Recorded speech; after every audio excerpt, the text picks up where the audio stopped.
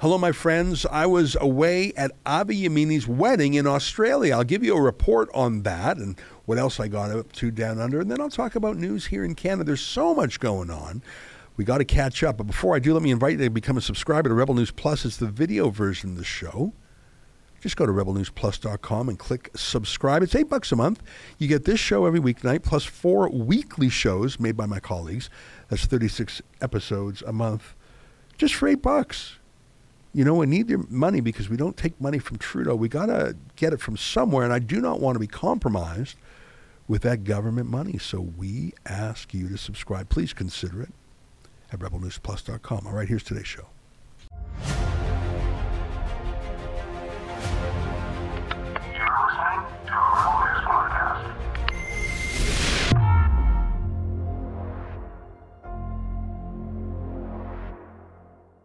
Tonight, a month has happened in a week. It's November 2nd, and this is the Ezra Levant Show. Shame on you, you censorious bug.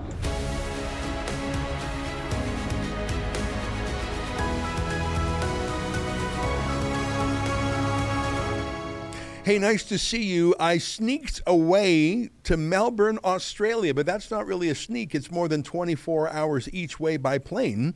What was I doing there? Well, my friend Avi Yamini, 2-time Viewers' Choice Award winner for Best Rebel, he got married. And about a year ago, during the deepest depths of the lockdown, he invited me. I said, look, brother, I am not allowed to get on a plane in Trudeau's Canada, but if that ever changes, I said, I'll be there. Well, time passed, and I was taken off the no-fly list, or rather, to be more accurate, the unvaxxed no-fly list was dissolved. And so I kept my promise and schlepped down to Melbourne for a lovely wedding. I really enjoyed it. Avi, I don't know if you know this, he is one of 17 siblings. And a lot of them were there. It was quite surreal to be in a room with so many Avi lookalikes. It was mildly terrifying, but they're great dancers. It was a very fun wedding. And while I was down there, I hadn't been in Australia in 5 years, I met other Australian journalists and troublemakers. I met Rukshan Fernando. You might recall him. He was one of the 6 journalists that went with us to Davos, Switzerland, to do reportage on the World Economic Forum. Rukshan, actually, his real-life job is a wedding photographer, and he was indeed the photographer for Avi's wedding. He was a wedding photographer when weddings were canceled because of the lockdown in Melbourne. He took his camera to the streets, and he recorded the freedom protests that were a regular occurrence there. And he showed, just by pointing his camera at the world, more journalism than the official big shots in Australian media. Obviously, he and Avi became close friends during that time. It was nice to meet him in person. I also met some of our Australian Fight the Fines clients. As you know, our Fight the Fines project is 99% here in Canada. We have 2,100 cases, but there are about 40 people that we've helped in Australia. I met some of them, and I met our lawyers down there. And, you know, I talked to one of our lawyers down there, Madeline Smith, who made the point to me that all the traditional civil liberties lawyers in Australia, they went hiding for 2 years, just like they did in Canada and the United States. And she had to build a civil liberties-oriented public interest law firm from scratch because the old, reliable civil libertarians didn't want to get involved in this fight. It was like I was hearing myself talk about lawyers in Canada, too. So it was very interesting. I even met Avi's bodyguard, and you might recall this terrible moment when police decided to try something new. Normally they would arrest Avi, but they knew we were suing them for that, so they tried to go after Avi's security guard. Well, we defended him, and it was a pleasure to catch up with him in person. Melbourne, as you know, was the city in Australia that cracked down the hardest on its own population. In fact, so hard that tens of thousands of people fled the city, had net out migration during the lockdowns. It's easy to understand. Now, like other places around the world, they're trying to gaslight people. Even their police force, the Victoria Police, are trying to gaslight people. You know what that word means, right? It means to lie to people about what they saw and heard. Oh, it wasn't that bad. Oh, we were all in it together. Oh, no, we never did and said terrible thing about you. I see the Atlantic magazine, which is owned by Steve Jobs' left-wing widow. They're calling for an amnesty. Now, we're calling for an amnesty, too. I don't know if you know, but in Alberta, we're having a project called Lockdown Amnesty because the government there is still prosecuting people for lockdown offenses that happened 1 or 2 years ago. And we're saying, no, it's time to have an amnesty there. Danielle Smith, the new premier in Alberta, campaigned on turning the chapter from the dark lockdowns and actually apologizing. And you might recall this video where our own Celine Glass asked her, where's the apology and where's the amnesty? Remember this? Hi, Ms. Smith. Celine Gallas from Rebel News. During your campaign, you said that not only would you issue an apology to those prosecuted during COVID restrictions, but you would also grant them amnesty. When can we expect those apologies? I can apologize right now. I'm deeply sorry for anyone who was inappropriately subjected to discrimination as a result of their vaccine status. I'm deeply sorry for any government employee that was fired from their job because of their vaccine status, and I welcome them back if they want to come back. As for the amnesty, I have to get some legal advice on that, and so I've already asked my staff to request that advice so I can see how we would be able to proceed on that. My view has been that these were political decisions that were made, and so I think that they can be political decisions to offer a reversal. But I do want to get some legal advice on that first. Would that also have to do with the timeline for the proposed amnesties? I would have to see, if I can do it, I will do it at the earliest opportunity. So I'm hoping within the next week I'll get that legal advice. Thank you. Thank you. That was a great question and a great answer, a heartfelt apology, and I know for a fact that the Premier has been inquiring with her government about stopping the prosecutions. So when they say lockdown amnesty, in Alberta that means stop prosecuting them already, but in the pages of The Atlantic, that fancy billionaires play thing, hey, everybody gets to have their magazine, right? Jeffrey Bezos of Amazon gets to own Washington Post. Carlos Slim gets to own New York Times. Why can't Steve Jobs' widow have The Atlantic? But what The Atlantic means by having an amnesty is they mean, hey, don't get mad at us for what we said and did to you. It hasn't flipped around yet in Canada. In Canada, we're still prosecuting victims. Just yesterday, for example, Pastor Tim Stevens got a verdict in his case. Remember him?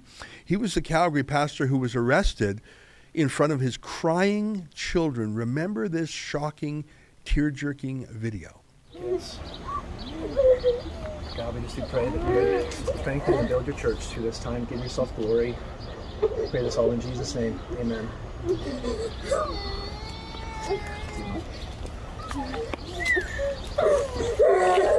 Don't be angry. Don't be angry, okay? No anger. Okay? Don't be angry.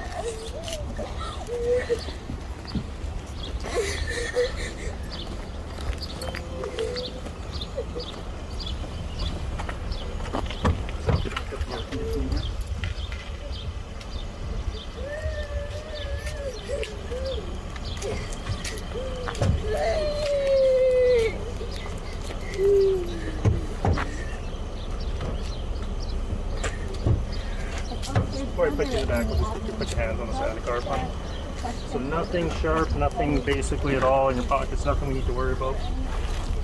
Nope.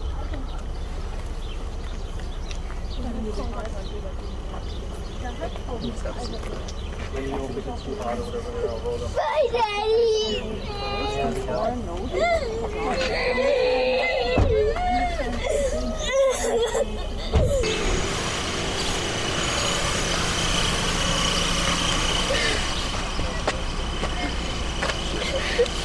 Bye, Daddy! Bye, guys.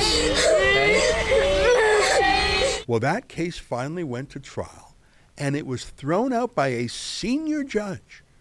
I think that's 5 or 6 cases in a row that have been thrown out by the courts. And there's a reason for that.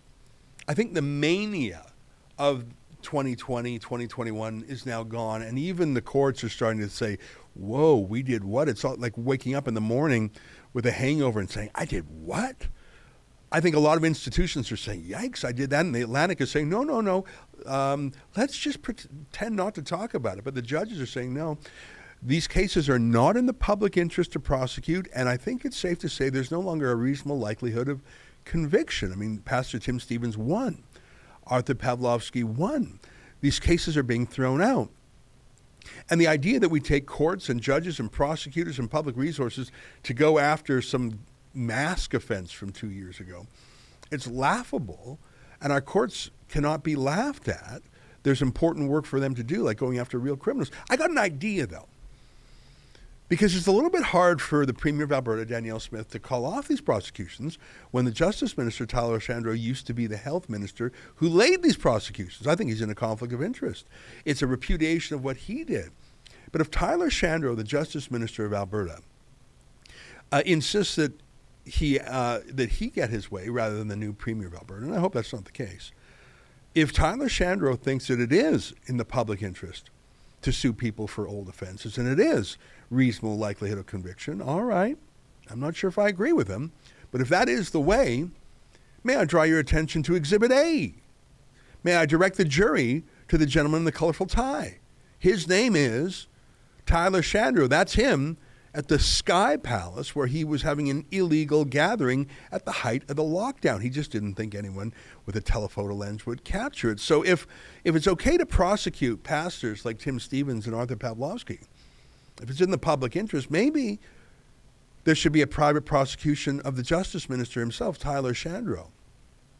I think that's something Rebel News viewers would get behind. There are other prosecutions afoot. In Lethbridge, peaceful truckers who were part of the Coots blockade, well, they're being prosecuted. In fact, they have a court hearing this week.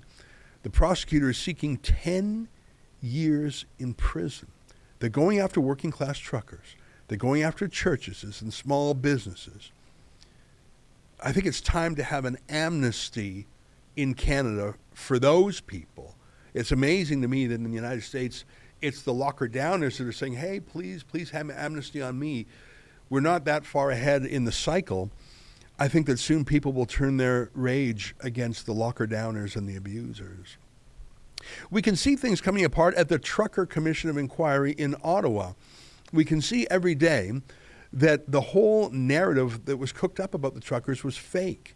It was fake news designed by fancy PR firms, including a crisis communications firm called Navigator that was paid hundreds of thousands of dollars by the Ottawa police to gin up claims of violence and extremism.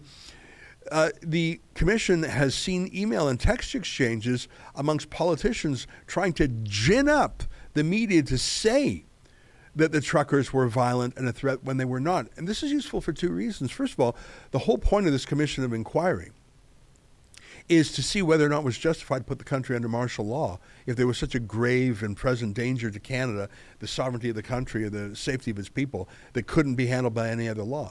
It's clear that there was no such grave threat to the country because the politicians were literally trying to gin up more scariness to justify it. But second of all, we can see that this whole fake news industry, it's the government projecting onto you what they themselves are doing. The government knew the whole time that the truckers were not violent, that there were no weapons. Crime fell when the truckers were in the city. The government knew all that, but they lied, and they found reporters happy to lie about it. The media party, by the way, is covering these revelations at the Commission of Inquiry, just like they covered the convoy in the first place. They're carrying the government's water. I'm glad we are there, and I think Rebel News and some of our friends, for example, True North, are covering it too. I think Rebel News in particular, the guys and the gals are doing a great job. As you know, we've booked an Airbnb for the duration of the Commission of Inquiry. We have journalists every day covering in real time. We're live tweeting the inquiry. We're making video clips. And every night at 6 p.m. Eastern time, we have a recap in the form of a live stream. So I think we're doing a pretty good job, if I do say so myself. But it's interesting to me to see different phases in America. The locker downers are saying, please don't seek vengeance on us for what we did to you. In Australia, they're, please don't think we meant it when we punished you. In Canada, behind the times as always, we're still prosecuting people who illegally gathered.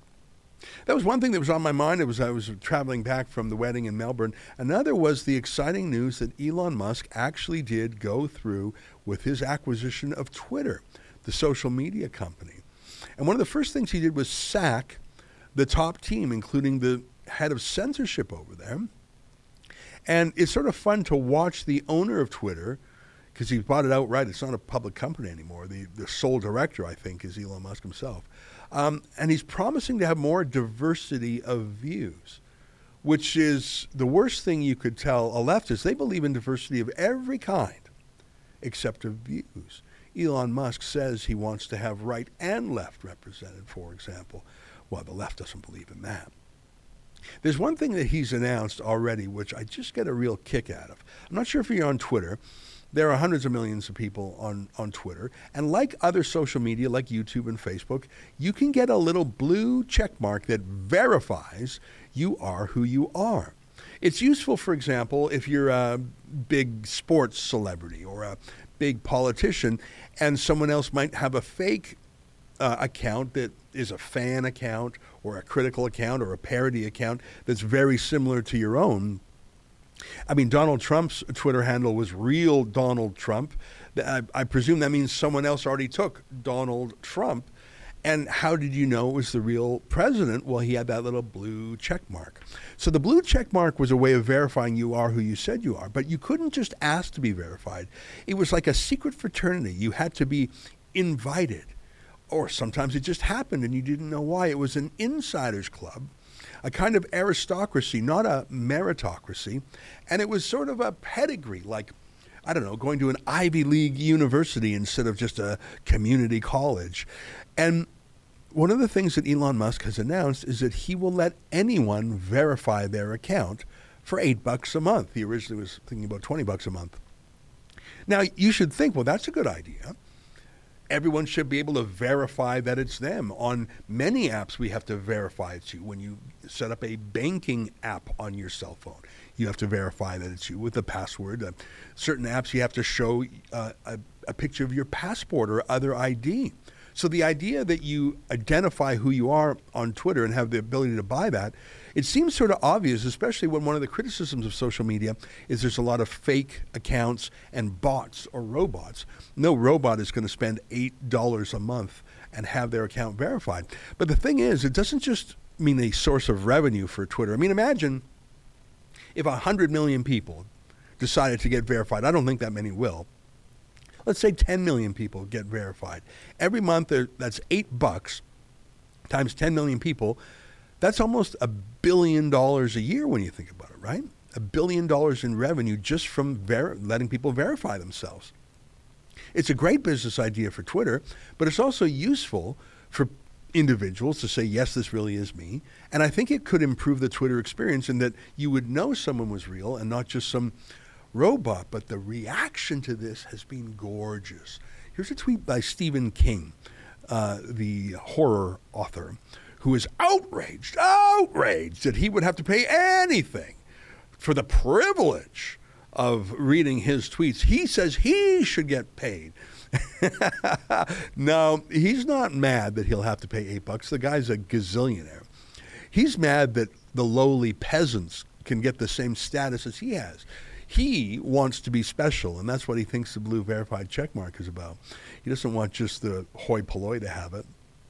You've probably heard of Stephen King. He's one of the best-selling horror fiction novelists of the generation. But Rachel Gilmore, you probably haven't heard of her. She's the TikTok queen of global news, which is pretty low on the totem pole, but she has that blue verified checkmark. And she, for the same reasons as Stephen King, is appalled that mere peasants will be able to buy her verified status. She is quite a piece of work. She tweets how proud she is of her, I don't know, third, fourth, fifth jab. She actually made this little video about why you should not allow unvaccinated people over to your family Christmas dinner. I don't know if you ever saw this. Take a look. Are you going to invite your unvaccinated relatives to sit at the dinner table with you this Thanksgiving? Experts are saying you might not want to risk it. Here's why.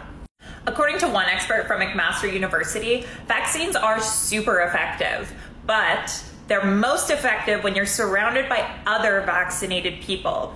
If you invite someone who isn't vaccinated, there's a risk of having a breakthrough case. Now, breakthrough cases are pretty rare. There's only ever been about 8,000 in Ontario, but kids can't get vaccinated yet. So part of keeping those kids as safe as possible is telling that one uncle who chooses not to get vaccinated that he might have to sit this one out. One bioethicist said that that's actually the more ethical thing to do. She also said you should try talking to your relatives about how safe vaccination is. The best way to do that is to start the conversation from a place of respect and empathy. Say things like, I understand you're feeling pressure. I know you're freaked out, but here's why this is important. You can read more at globalnews.ca. So she is part of the chosen, the elite. And this tweet here just got me laughing. No, we can't let anyone think they're like me or you, she says to her fancy people. I love it that the peasants are going to be allowed to get verified. Now, I read a report that General Motors is questioning whether it wants to even advertise anymore on Twitter.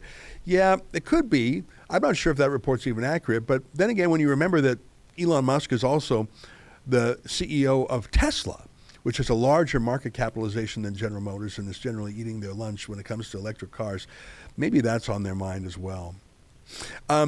Elon Musk took over the company and he has publicly mused about slashing the workforce by as much as 3/4.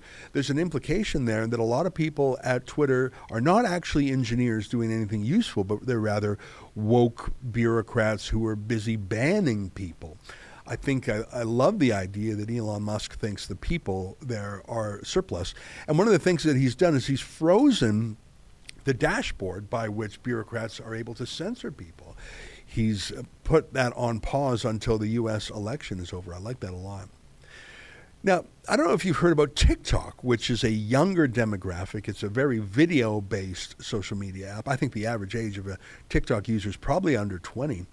It is owned by a Chinese company called ByteDance, and it is very clear that TikTok is an asset of the People's Liberation Army, of the Chinese security services. They say as much in their ownership and the laws of China and their privacy statements. TikTok tracks where you are. It tracks your gestures, how you look at it. It tracks your list of friends. It tracks everything about you. And as all Chinese internet companies have to do, it allows the state security services unfettered, continuous access to all its data. So TikTok knows everything about its users. And for that reason, some in America have called for TikTok to be banned. I think it's safe to say that if TikTok is an asset of the Chinese deep state, Twitter is an asset of the CIA and the FBI. I don't think that that's a shocking thing to say. In fact, if you look at the old board of directors of Twitter, and I did this a few months ago, many of them are from the foreign policy deep state establishment. It's really weird to see all these CIA and State Department types on the board of a tech company. They don't know anything about tech. They don't know anything about computer science and engineering. They don't know anything about marketing. But that's not the value of Twitter. The value of Twitter is who is on it and what they say and what they do and what they say in their private messages. Again, if you're not a Twitter user, you might not know this. But one of the ways to talk to other Twitter users is with a direct message. It's like a private communication with someone else. But the terms of service on Twitter say everything you type is the property of Twitter. They own it. So if you're a politician, if you're a lawyer, if you're an activist, talking to anyone else on Twitter, that private communication is owned by Twitter. You can see why the CIA and the FBI would find that very valuable. Imagine all the data. Imagine all the private messages amongst world leaders in any language. It's why there have been reports over the years of, for example, Saudi nationals spying on Twitter users for their own government, including on dissidents. There was the deep state in Twitter. Now Elon Musk owns all that. I'd say that makes him more powerful even than the finances of this dude. You know, the left, whenever conservatives would complain, for example, when Twitter banned the story of Hunter Biden's laptop, which is a legitimate, factually accurate story, when Twitter banned that from being circulated weeks before the 2020 presidential election, the conservatives obviously complained that that rigged the election, which it surely did. But the left said, well, build your own Twitter, buy your own Twitter. Well, and Elon Musk did, and they did not like that. They never meant that. They never thought anyone would actually build or buy Twitter. My rule of thumb is don't trust anyone, really. Trust your family, trust your friends, trust people you know, but I don't think you can trust politicians or big tech oligarchs. I like Elon Musk for sure, but he's not a savior. I mean, as you may know, although he has libertarian leanings and I think has some great qualities. He is a China-exposed businessman. What I mean by that is that Tesla hopes to make it big in China. They have a factory in China.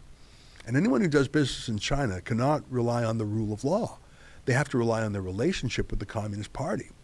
I do have a worry that China will put pressure on Elon Musk as the owner of Twitter to give the kind of information to the government that TikTok does, and that China could put pressure on Elon Musk to crack down on its enemies, whether it's Taiwan or Tibetans or the Falun Gong. I'm worried about it. But still, it's amazing to see, especially the freak out on the left as Twitter is stopped from putting its thumb on the scale in the lead up to the U.S. midterm elections. Look, there are other social media companies out there. Facebook owns Instagram. YouTube owns Google. They are censorship machines.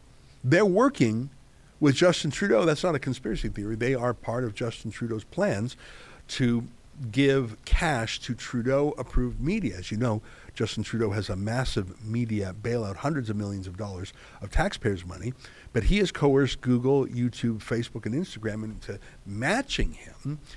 And going forward in Canada, the number one source of revenue for journalism will be Justin Trudeau, and the number two source will be Google, YouTube, Facebook, and Instagram. And they're working with Trudeau on his censorship. Justin Trudeau was asked about Elon Musk and his freedom orientation. Trudeau had this to say. Meeting next week. Are we going to reconsider how it uses Twitter, given the takeover by Elon Musk? I think there's a lot of people reflecting on the best way to continue to connect with citizens. People spend a lot of time on social media. They get much of their news and information from social media, and the government will continue to make sure that we're sharing what we're doing and making sure that people are getting the facts on issues. We will continue to evaluate how we choose to communicate with Canadians. That's a very passive-aggressive way of saying, yeah, well, maybe we won't do business with Twitter anymore. Imagine if Elon Musk were to make it a level playing field again for conservatives like us versus being throttled and downranked. Imagine if we at Rebel News were ever monetized, and that's one of the things Elon Musk is talking about doing, talking about letting content creators like us actually make money on Twitter. We don't make money on Twitter, but if we did, it could be a significant source of revenue. We used to make a lot of money on YouTube until 5.5 years ago when YouTube banned us because we were too Trumpy. I think censorship is the front line of so many battles these days. It certainly was during the pandemic. I saw this terrible story in Blacklocks, one of the few independent media left in this country, about Blacklocks being threatened by other journalists in the Media Party Club. It's all the insiders versus Blacklocks. They're threatening to kick them out. One of the reasons is Blacklocks criticized other journalists for taking Trudeau money, and in return they want to silence Blacklocks. What a world we're in. So much has happened. Hey, I'm going to keep doing journalism in Canada. I appreciate you letting me leave the country to go to my friend Avi's wedding. You know, they say weddings are optional, funerals are mandatory, but it is such a pleasure to go to a friend's wedding and just to be there at that moment. I'm glad I went. Avi's great, and our little team in Australia is doing great too. I want to invite you to something that's going on that you can meet our rebels here in Canada. We're setting up two conferences, one in Toronto on November 19th, one in Calgary on November 26th, a day-long conference. We're calling it Rebel News Live. And we're having amazing guest speakers, basically your favorite rebels and some of our favorite guests, everybody getting a 20-minute speech. So boom, boom, boom, boom, boom. Throughout the day, there'll be, 10 or more 20-minute speeches and breakfast and lunch. It'll be fun to meet Tamara Leach. She's going to be one of our keynote speakers. Arthur Pawlowski, your favorite on-air rebels, and a surprise guest I won't mention now. You can go to rebelnewslive.com and get your tickets. You can still get that early bird rate. It's a whole day. You get a light breakfast and a hearty lunch. There's merch. You can get your Rebel T-shirts and stuff. I think the funnest part, besides listening to stars like Tamara Leach and Arthur Pawlowski, will be meeting your fellow rebels, your fellow Rebel fans and viewers. So please, tickets are selling fast. Go to rebelnewslive.com. I'll be at both. I'll see you there, as will much of our team. Stay with us. More ahead with Mark Morano.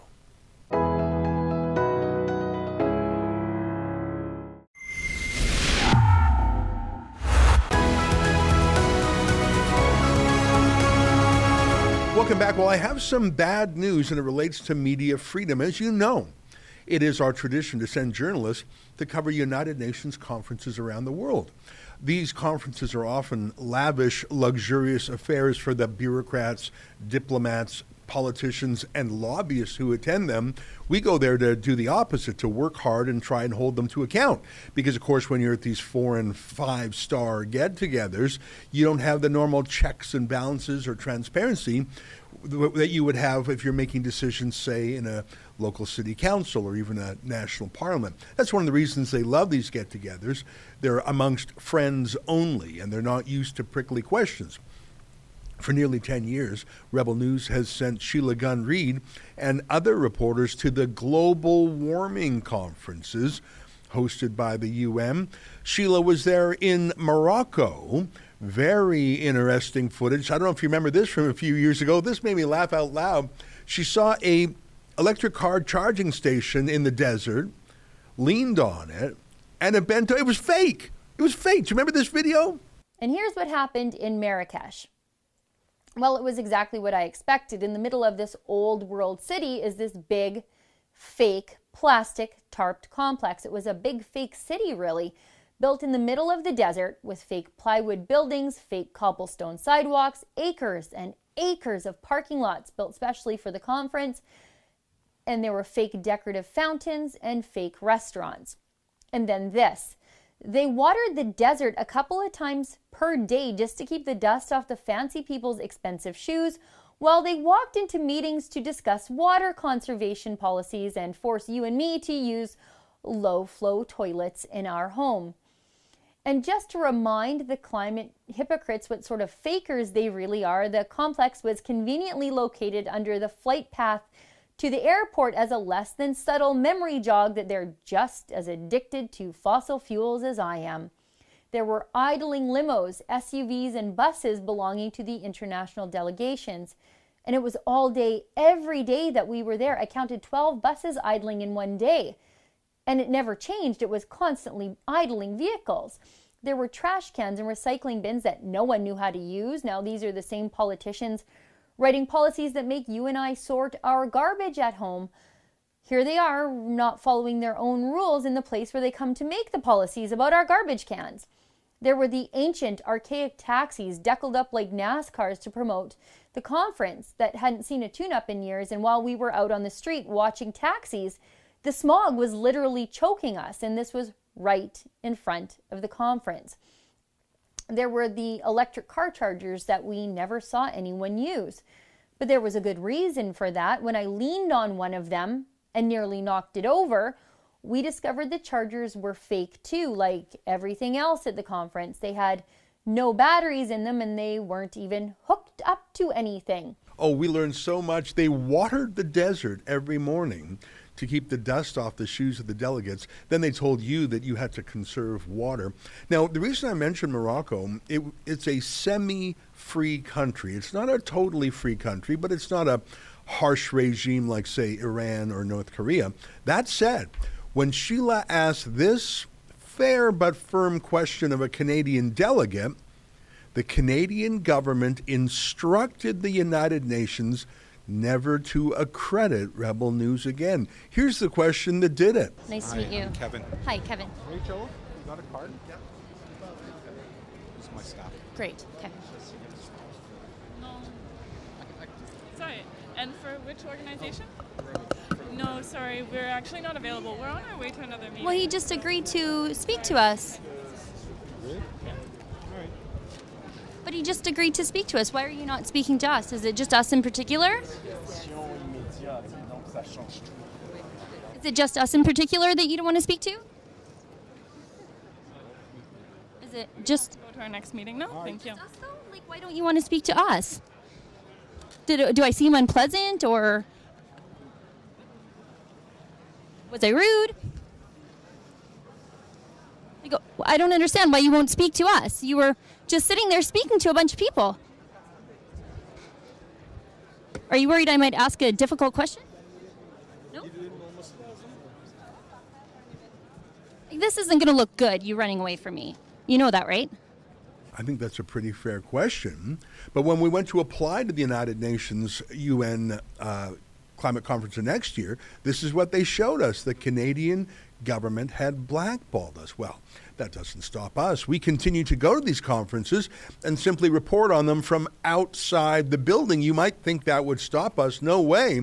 We did some of our best journalism because, of course, the delegates spill out into the streets and restaurants. Here's a clip of Sheila in Germany. I'm here at the UN Climate Change Conference in Bonn, Germany, and the entire conference is set along the banks of the Rhine River. Yesterday, right in front of the conference, we saw some pretty interesting boats. We saw a couple fuel tankers going down the river. We even saw a barge moving coal down the river. And today, right behind me, we found the Greenpeace boat. Now, it's built, specially designed, in fact, for Greenpeace to look like a sailboat. But when you look up the specs of the boat, you can see that it uses low sulfur diesel. Those masts there, they don't really hold sails.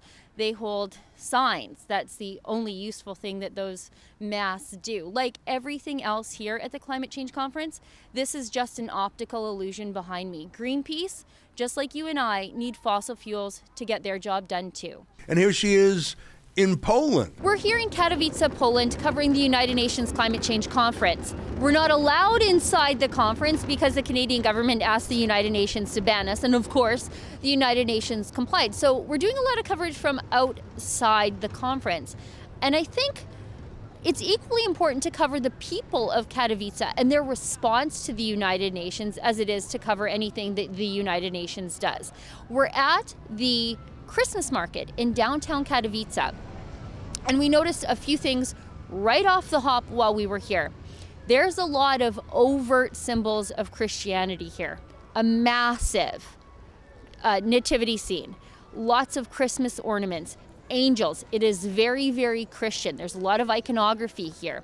But there's another very important thing that we noticed here, and it is the lack of security, the lack of police presence, the lack of military presence, and the lack of Angela Merkel's diversity barriers. You see, these Christmas markets here in Poland, they are not targets for Islamic terrorism the way Christmas markets in Germany and the rest of Western Europe are, because Poland has a strong commitment to strong borders. They stand firmly against mass Muslim migration. In fact, there's the ongoing consensus here in Poland that their country is headed towards too much secularization when up to 90% of the population is practicing Catholic. So our experience here on the ground is that Poland is a very, very safe place, and that's due in strong part to their commitment to strong borders, which is in stark contrast to the things the United Nations wants Poland to do with their United Nations Compact on Migration. My point is that didn't stop us at all, but Egypt, Sharm el-Sheikh, Egypt, which is this year's location for the Global Warming Conference, it's a different thing. Because if you don't have official press credentials and you try doing accountability-style journalism like we specialize in, it's not the German police or the Scottish police or the Mexican police. We're talking about police in a semi-free or unfree country that they are not gentle. And we consulted a lawyer in Cairo and another lawyer, and we were left with the belief that if we went to do our accountability-style journalism at the UN Global Warming Conference this year, as we have in years past, that we ran a real risk of our reporters being thrown in jail, and I simply was not willing to let that happen. However, we have a friend on the inside who is officially credentialed, not as a journalist, but rather as an NGO. You know who I'm talking about, because he's been going to these global warming conferences before even we've been. I think he's been to pretty much all of them. His name is Mark Morano. He's the boss of ClimateDepot.com. I think he probably knows more about the global warming wars than anyone else. And I'm delighted to have him join us now via Skype from the Washington, D.C. area before he hops on a plane to Egypt tomorrow. Mark, great to see you.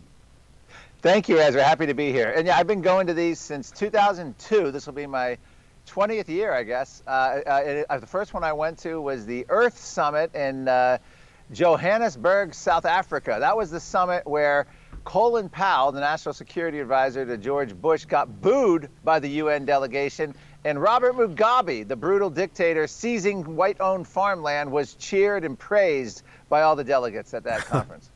Well, listen, global warming is like a Rorschach test. It's like an ink blot. You can use it to justify whatever left-wing scheme you want, from socialism and communism to lockdowns to race theory. I mean, it really is the everything sauce for the left. You can justify everything and anything in the name of climate these days, can't you? You can, and they do. A new study out today is talking about how rainbows, I think, are going to be more frequent due to climate change. That sounds wonderful. Well, then, of course, you see the studies that say autumn leaves will be duller. Autumn leaves will be more colorful. And then there's the studies that say the fog will be more fog, less fog. And they go through, they make so many contradictory studies, Ezra, that no matter what happens, they're right. It's like picking two teams to win at the big sporting event. You can always say, I picked the winner. That's and they're right. So the climate models worked no matter what happens. You know, it's really funny. And you and I have talked about a dozen times about that kookiness, but I want to talk about Sharm el-Sheikh, Egypt itself. Yeah. You know, I mean, if you believe in the concept of the United Nations, and I'm not sure if I do, but if you believe in a place where countries can meet together, countries that aren't necessarily the best of friends, you're going to have some rough characters there. I mean, it's like Shimon Peres of Israel said, you make peace with your enemies, not your friends. So if you're going to meet at an international meeting, you're going to have some rough customers. And I'd say Egypt is a rough-ish customer. They're not a tyranny, but they're not free either. And I'm a little upset that we can't send our reporters because there's a real risk of them being arrested. I think it's actually, in a way, Canada's fault, though, because they instructed the UN not to accredit us. If we were accredited like you are, I think our journalists would probably be safe. But Canada told the UN, do not let Rebel News in.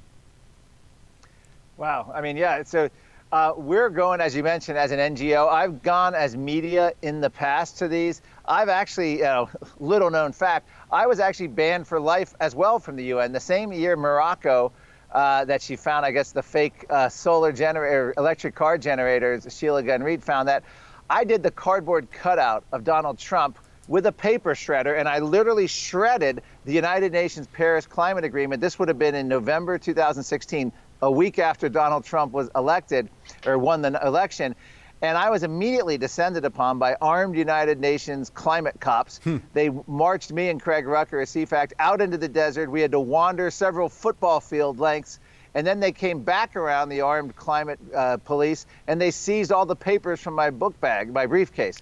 And then, of course, we got banned. Now, the following year, we had to do a I am sorry letter and meeting, and we did all that. So we have to really behave and watch ourselves according to UN protocols, even though none of the other NGOs ever have to watch themselves and behave. If you err on the correct side of the policy, you're given a free pass. So we're looking forward to it. And I believe with the news that Rebel News isn't going to be there, I don't know that there'll be any other dissenting voices anywhere in all of Egypt during this conference. I'm not aware of anyone who's going. Any Republicans that go in the U.S. will probably be supporting the UN agreement. That's how pathetic many in the Republican Party have become. You know what? You're right. And hearing you say that makes me sad because I've enjoyed the fact that we have been independent, skeptical journalists. I mean, we just got back from another UN event in Berlin, Germany, the World Health Summit. We just got back from the C40 Mayors Summit in Buenos Aires, which is a climate, anti-fossil fuel, anti-meat summit. So we love being the only independent people in a room, Mark. And now you're making me sad when I realize we won't be there in Egypt. I just, the idea, God forbid, may it never happen, of our people being arrested and put in an Egyptian jail.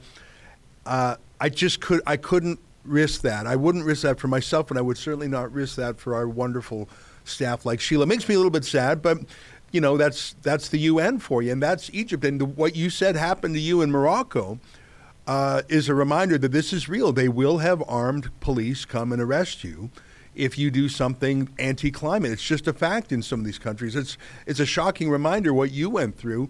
And I think you're sort of tough, like you're savvy and worldly. I mean, not that Sheila isn't, but I wouldn't want some of our younger journalists to be put through what you were put through in Morocco. Yeah, and frankly, we'll see. I may end up seeing the inside of an Egyptian jail cell. Knock on wood. Actually, there's a metal table, but who knows what's going to happen.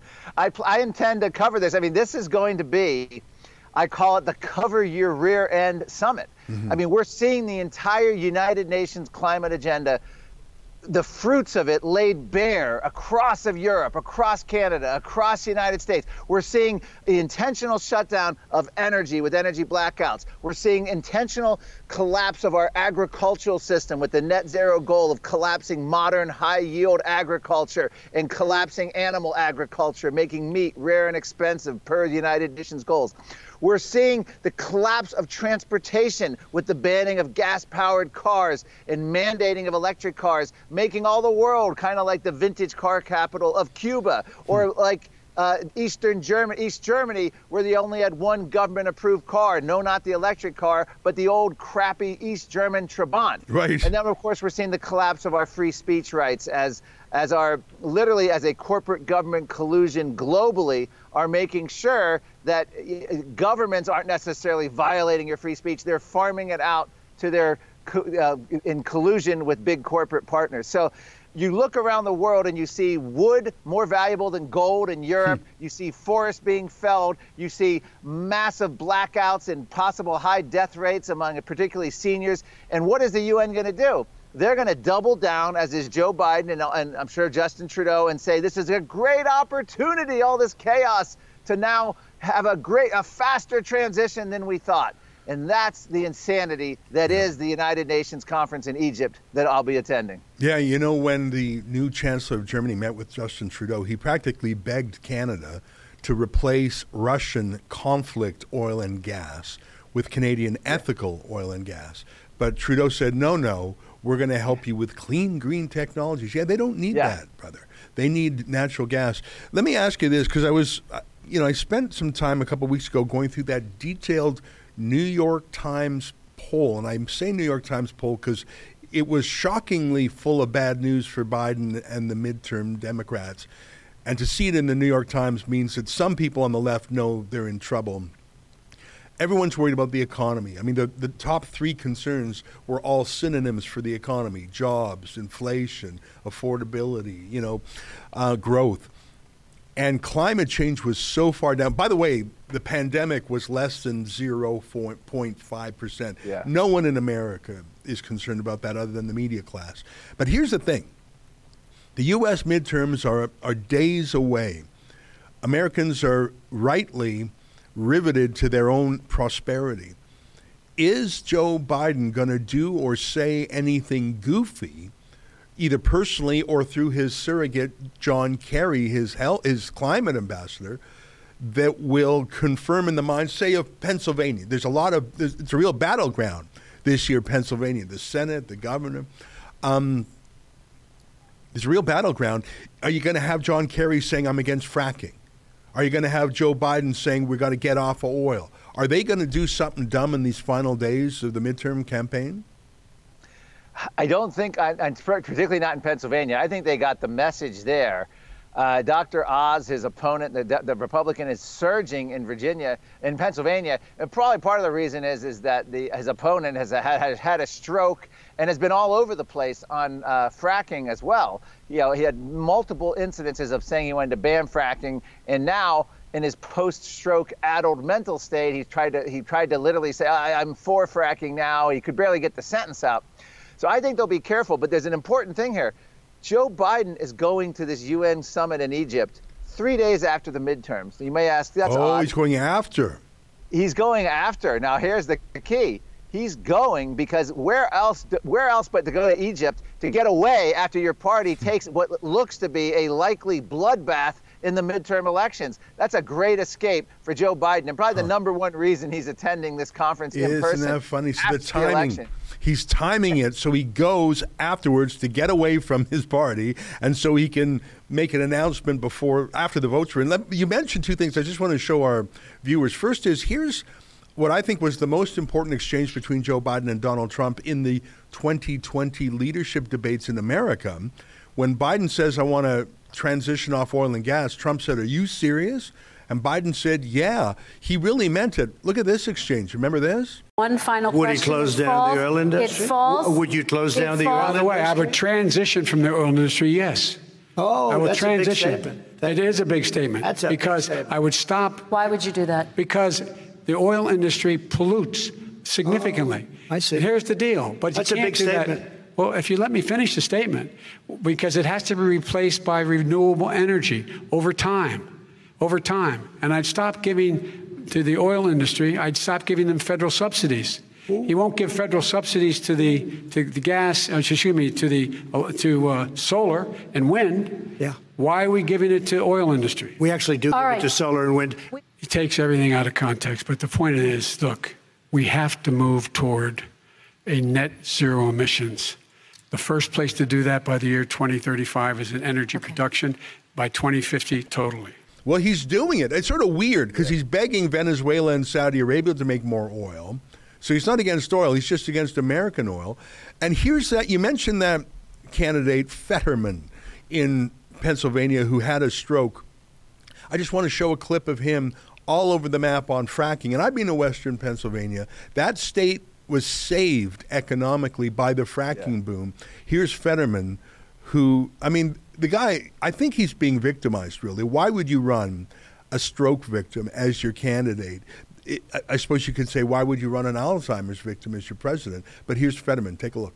The moment that stands out that they keep using over and over again is your comment about fracking, your answer to the fracking question. Here it is. There is that 2018 interview that you said, quote, I don't support fracking at all. So how do you square the two? I do support fracking, and I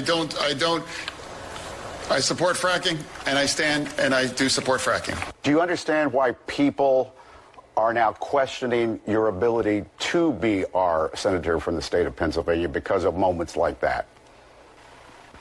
No, I believe that my support of fracking has always been one that in the past was some of the environmental concerns. In 2018, when running for lieutenant governor, you said, I don't support fracking at all, and I never have. So to be clear, Lieutenant Governor, do you support fracking now? Yeah, no. All of the reservations that I had with fracking were all about the environmental concerns. And Pennsylvania passed some of the strongest environmental regulations, and that is now means that I've been very supportive about fracking because energy independence is critical, and that gets more and more important, given in light of the Ukraine war, to make sure that we can't be hostage to a nation like Russia. Again, it was all about the environmental issues, and again, after the regulations passed, it's a no-brainer to support fracking, and I've been very strong supporter of fracking. Gee whiz! Quick, give me a prediction. We're shifting gears from climate politics to politics. How's it going to go on Election Day? Tell me your calls for some of the key states. I think Ron DeSantis is going to win handsomely in Florida. I don't even think that's in question.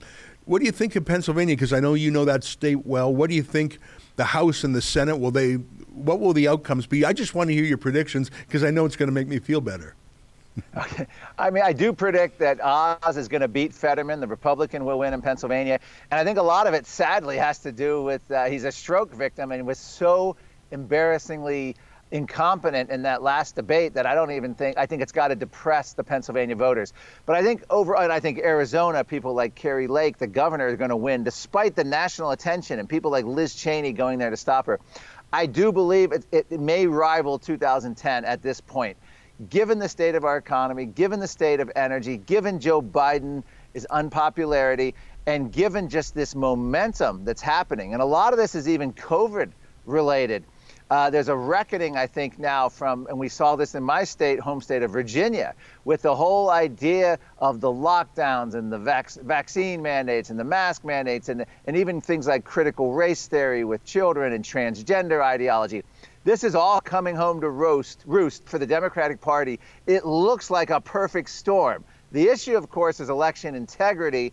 If this were a normal year, pre-COVID, I would predict confidently a massive Republican takeover of the Senate and the House, governors, huge historic gains.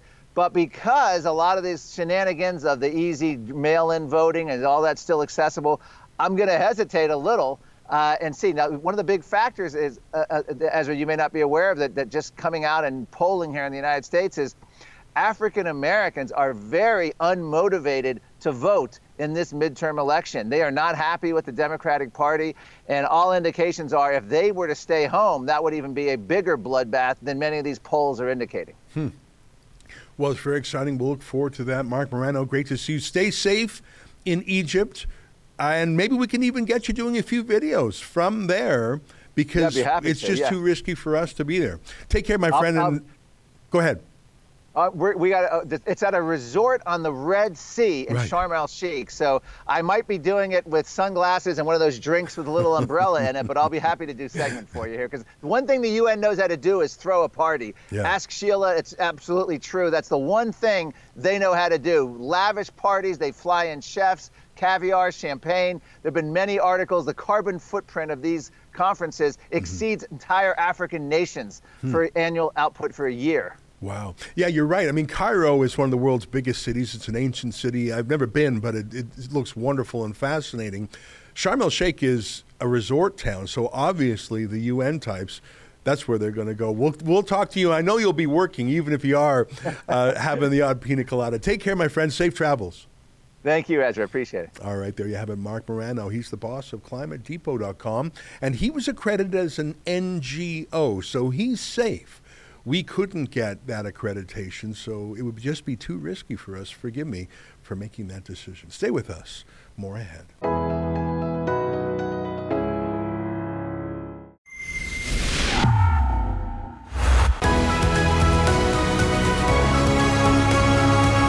You know what? I'm sorry that we won't be able to send our journalists to Egypt. I just want to be careful. And talking to the lawyer in Cairo,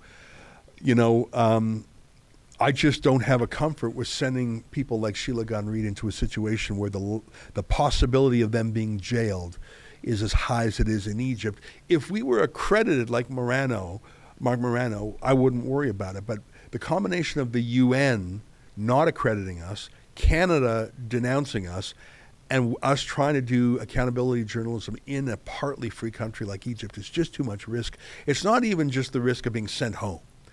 I wouldn't want our people in an Egyptian jail because I don't think they treat reporters very nice over there if they regard them as a critic of the regime. It makes me sad, but that's the world we're in.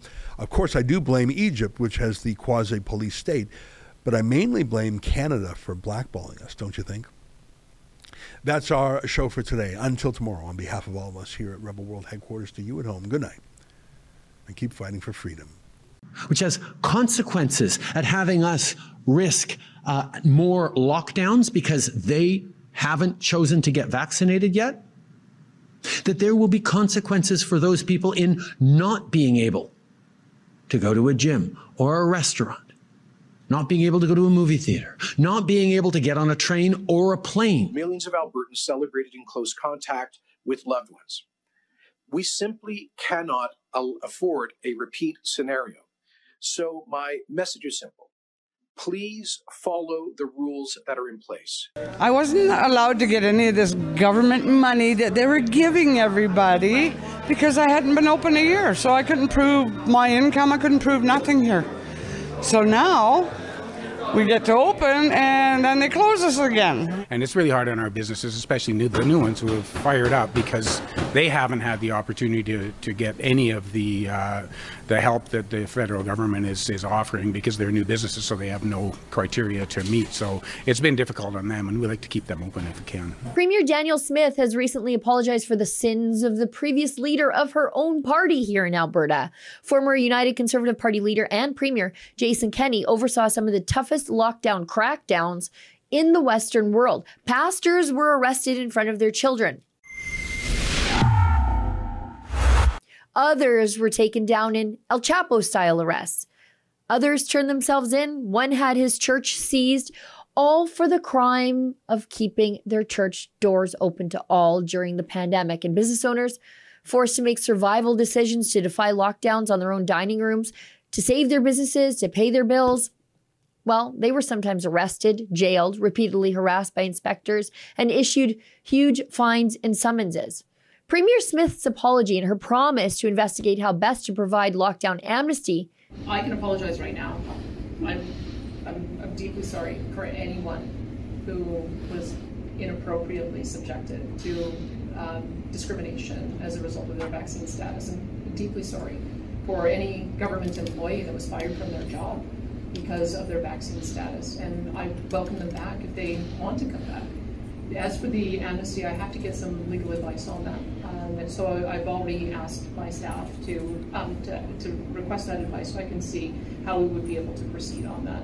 My view has been that these were political decisions that were made, and so I think that they can be political decisions to offer a reversal. But I do want to get some legal advice on that first.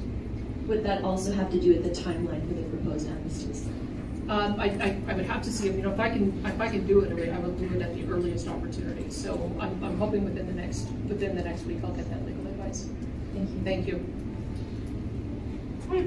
Has come too late for a lot of businesses, including one we were able to help through your generous donations to fightthefines.com. That's a project where crowdfunded lawyers are provided at no cost to help businesses, pastors, and regular people fight their lockdown tickets in court. Do you remember Debbie from the Tipsy Cow in Hanna, Alberta? When the government told her that she would have to pivot her pub to takeout only, she knew there was no way she could make a go of it. So she kept her doors open, and her community supported her through it. But the fines and the harassment forced her to comply. Fight the Fines lawyer Chad Williamson from Williamson Law, though, was able to help Debbie get her lockdown tickets tossed out.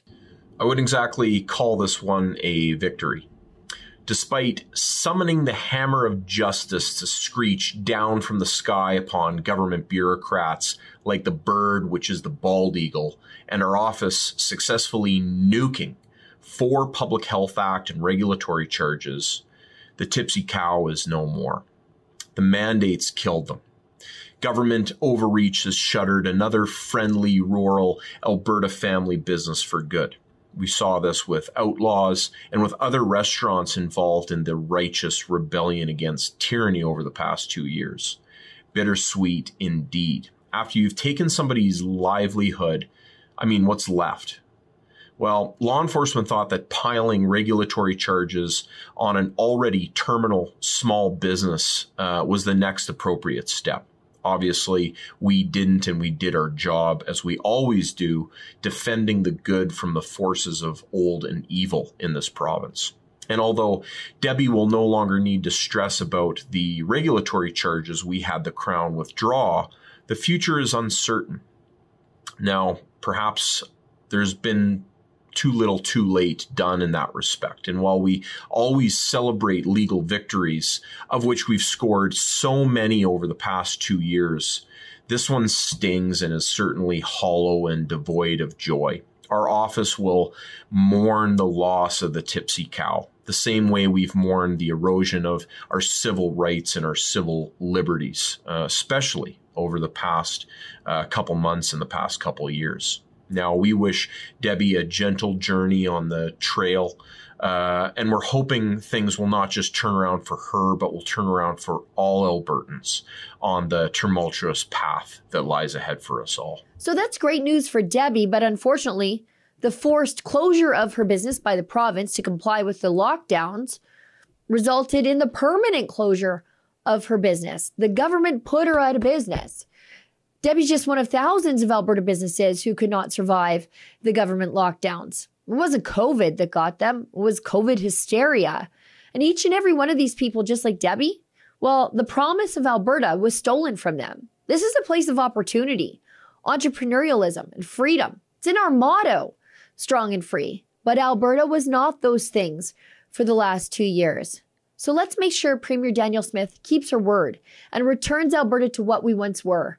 If you agree with me, go to lockdownamnesty.com and sign our petition to Danielle Smith, calling on her to toss out the lockdown prosecutions, regulatory offenses, and fines before more dreams like Debbie's are stolen. For Rebel News, I'm Sheila Gunn Reid. To sign our petition calling on Premier Danielle Smith to keep her word to end the lockdown prosecutions, go to lockdownamnesty.com.